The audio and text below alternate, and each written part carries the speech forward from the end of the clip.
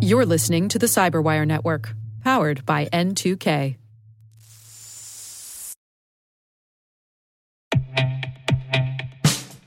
And now, a message from Cyberbit. Mastering cybersecurity is like mastering a sport. You build muscle memory through rigorous practice, then you train as a team to foster cohesion while operating under pressure. Like athletes, cybersecurity professionals thrive on hands-on simulation. But traditional courses, certifications, and open-source labs won't build you a winning team. You need Cyberbit.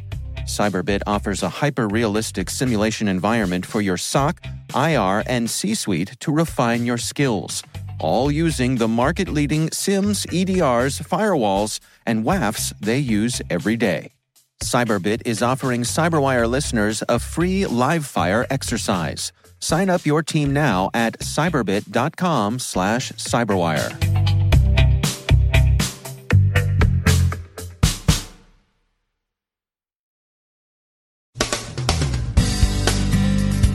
Tensions continue to rise between Russia and other mostly Western countries as the number of nations taking diplomatic measures to protest the Salisbury attack exceeds 25. Western governments are on alert for Russian cyber operations as well as diplomatic reprisals. A new bug called Branch Scope is found affecting Intel processors. The Facebook data scandal continues. Atlanta and Baltimore recover from hacks of municipal systems. And don't be fooled by bogus job offers.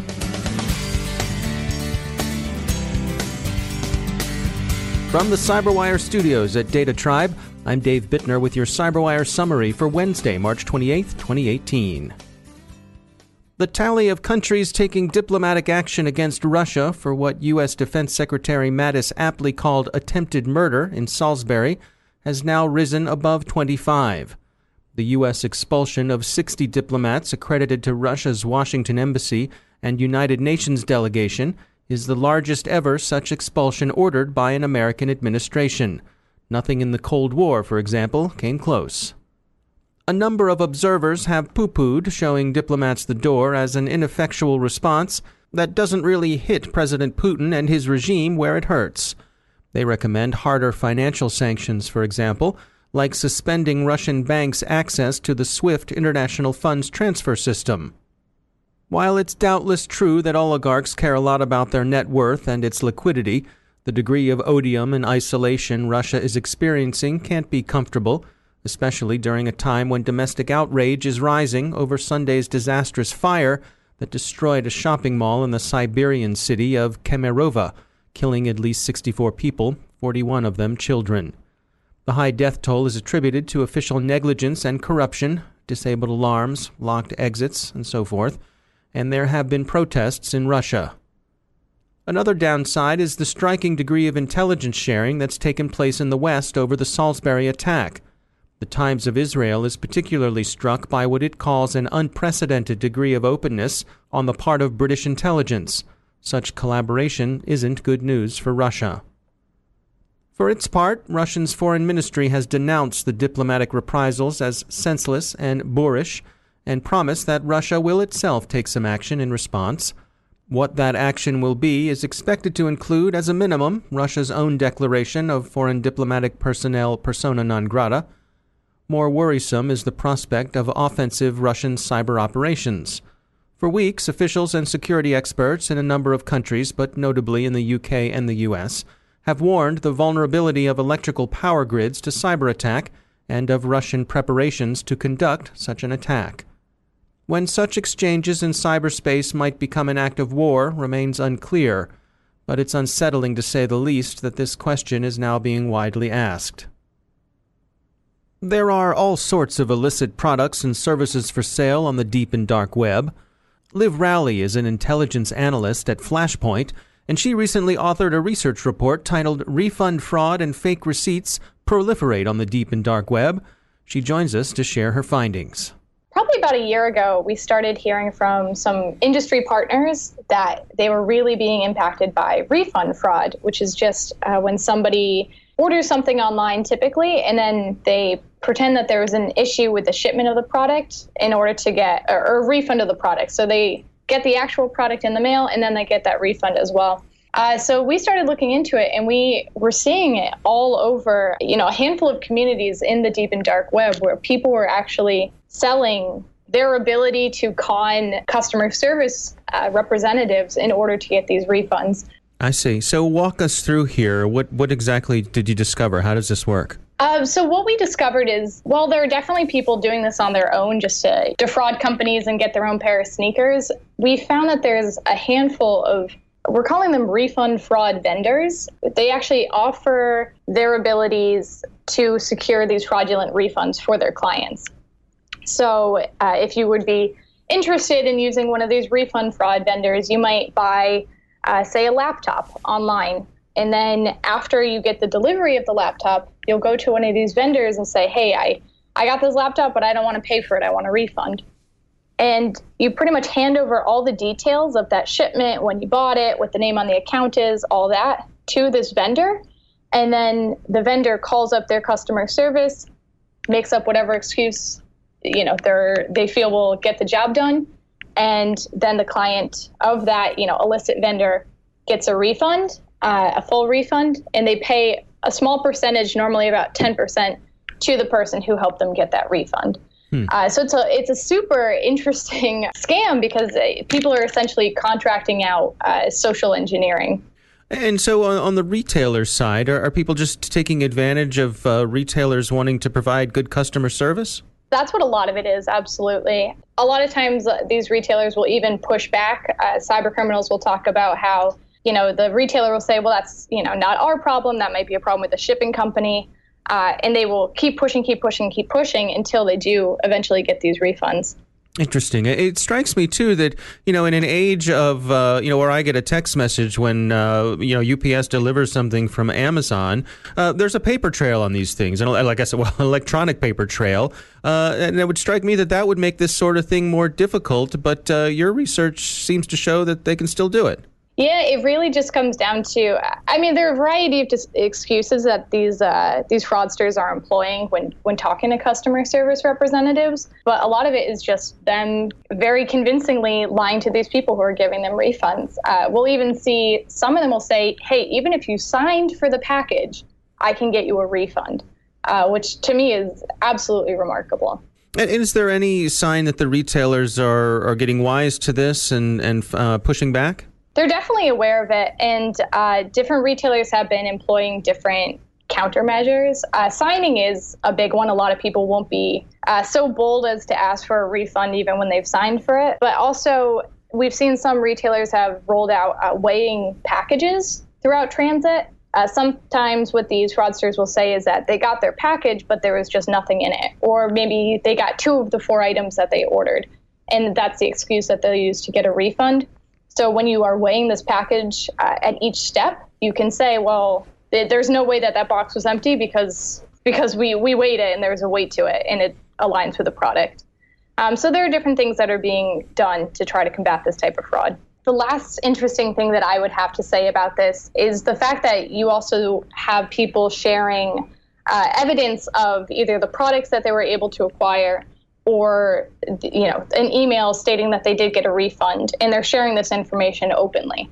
So that's one of the reasons that we can be pretty sure that this fraud is indeed happening and that these vendors of these fraudulent refund services are actually doing what they say they're doing, because people take a screenshot of an email that they got saying, okay, hey, we're sorry about your package. Here's an $800 refund. And they'll post that on these deep and dark web forums to help boost the credibility of the vendor.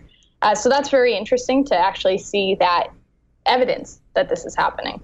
That's Liv Rowley from Flashpoint. You can read the complete report. Refund fraud and fake receipts proliferate on the deep and dark web. On the Flashpoint website, it's in the blog section.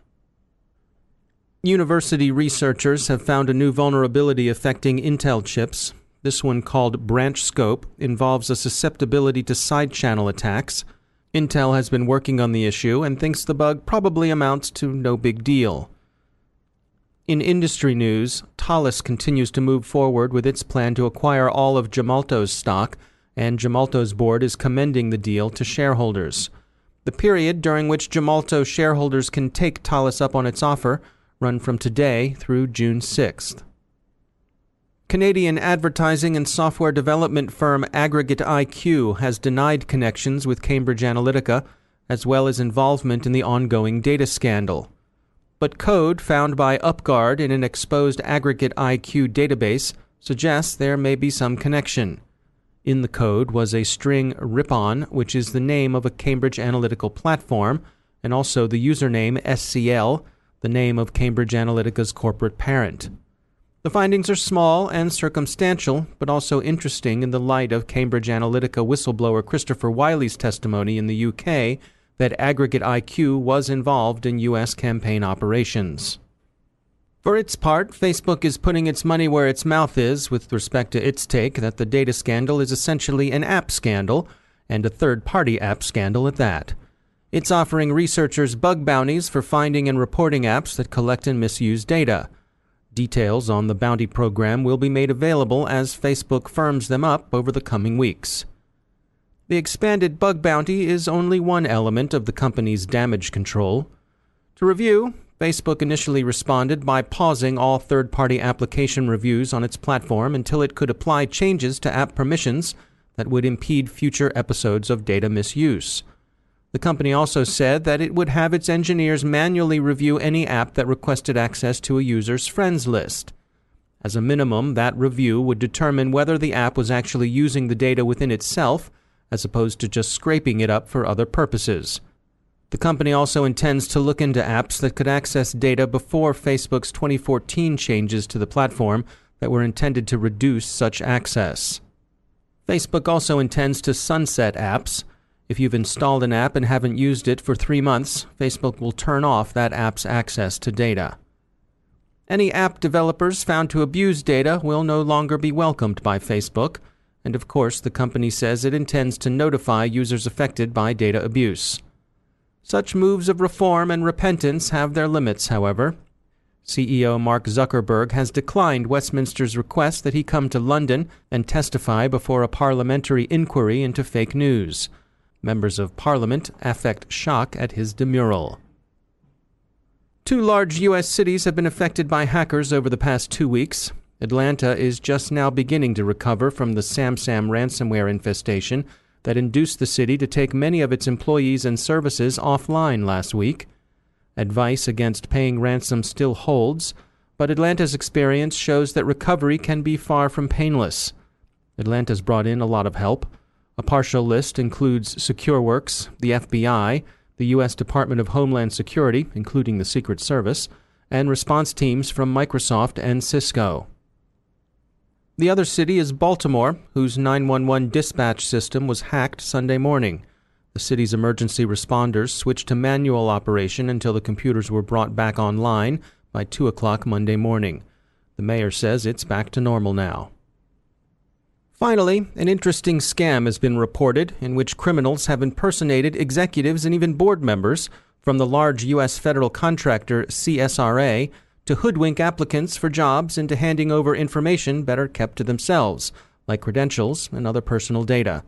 The approach starts with an email from a Gmail account and then an interview in which the scammer uses the name of a real executive.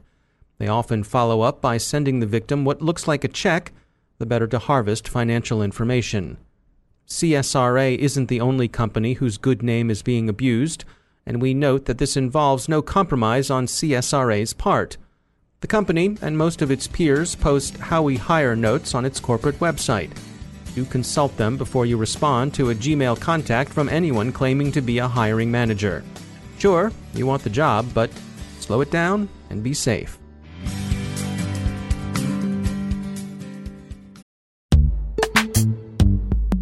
Every day, your IAM tech debt grows. Your multi-generational services struggle to work together. Building an identity fabric can fix this. It makes all your identity tooling stronger and allows you to connect any app to any service you want to use, with zero coding, zero maintenance, and zero app downtime. Strata's identity orchestration platform separates the identity logic from your applications, so you can optimize existing IAM tools and manage them in a single control plane. Now, every vendor, standard, and architecture work together. In short, building your identity fabric means you can secure your non-standard apps, Keep your complex access policies, retire outdated IDPs, and modernize in record time. So build your fabric with Strata Identity and get rid of tech debt for good. Visit strata.io/cyberwire, share your identity priorities, and receive a pair of AirPods Pro. Offer valid for organizations over 5,000 employees. Connect today at strata.io/cyberwire.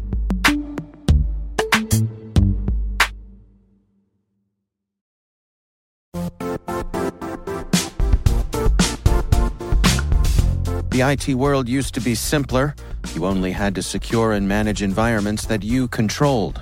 Then came new technologies and new ways to work. Now, employees, apps, and networks are everywhere. This means poor visibility, security gaps, and added risk. That's why Cloudflare created the first-ever connectivity cloud. Visit cloudflare.com to protect your business everywhere you do business.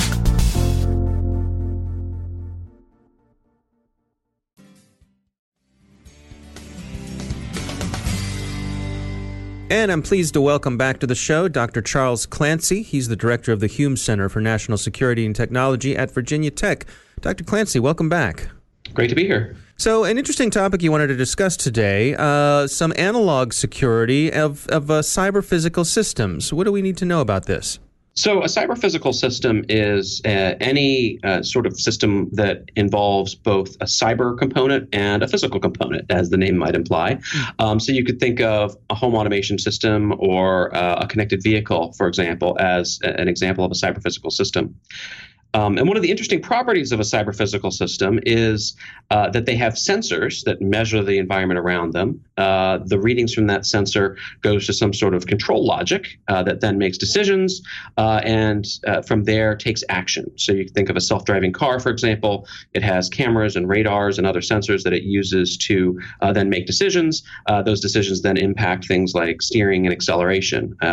So it's this interesting convergence of the cyber world and the physical world, and has a unique set of cybersecurity challenges. And so take us through, what are some of those challenges?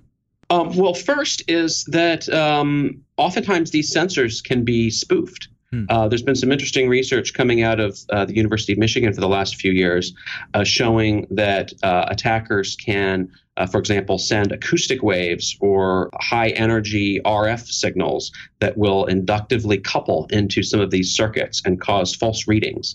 And if false measurement data gets processed by these control algorithms, wrong decisions get made, and that can potentially be a major safety problem.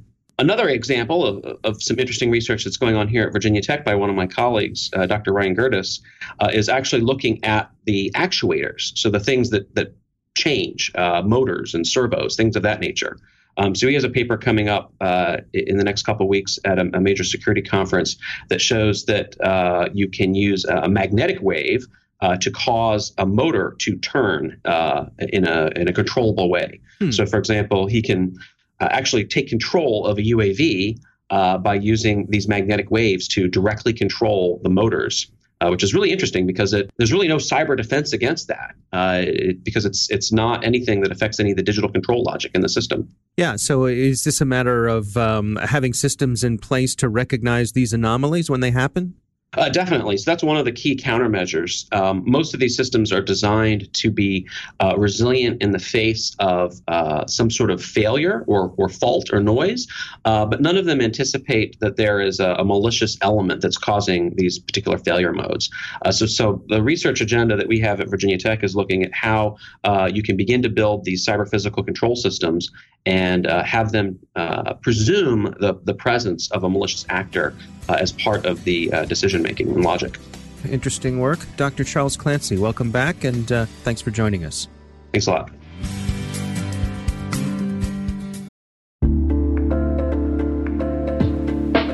Are lengthy security reviews pulling attention away from your security program?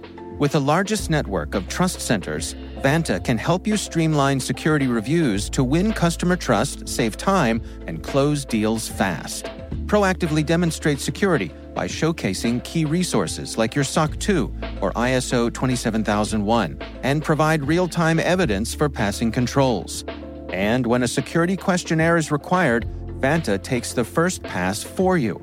Visit vanta.com/cyber to take a self-serve tour. That's vanta.com/cyber.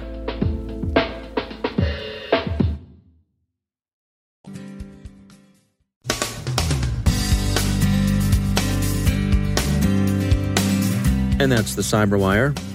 For links to all of today's stories, check out our daily briefing at thecyberwire.com. And for professionals and cybersecurity leaders who want to stay abreast of this rapidly evolving field, sign up for CyberWire Pro. It'll save you time and keep you informed. Listen for us on your Alexa smart speaker, too. The Cyberwire podcast is proudly produced in Maryland out of the startup studios of Data Tribe, where they're co-building the next generation of cybersecurity teams and technologies. Our amazing Cyberwire team is Elliot Peltzman, Puru Prakash, Stefan Vaziri, Kelsey Bond, Tim Nodar, Joe Kerrigan, Carol Terrio, Ben Yellen, Nick Valecki, Gina Johnson, Bennett Moe, Chris Russell, John Petrick, Jennifer Iben, Rick Howard, Peter Kilpie, and I'm Dave Bittner. Thanks for listening. We'll see you back here tomorrow.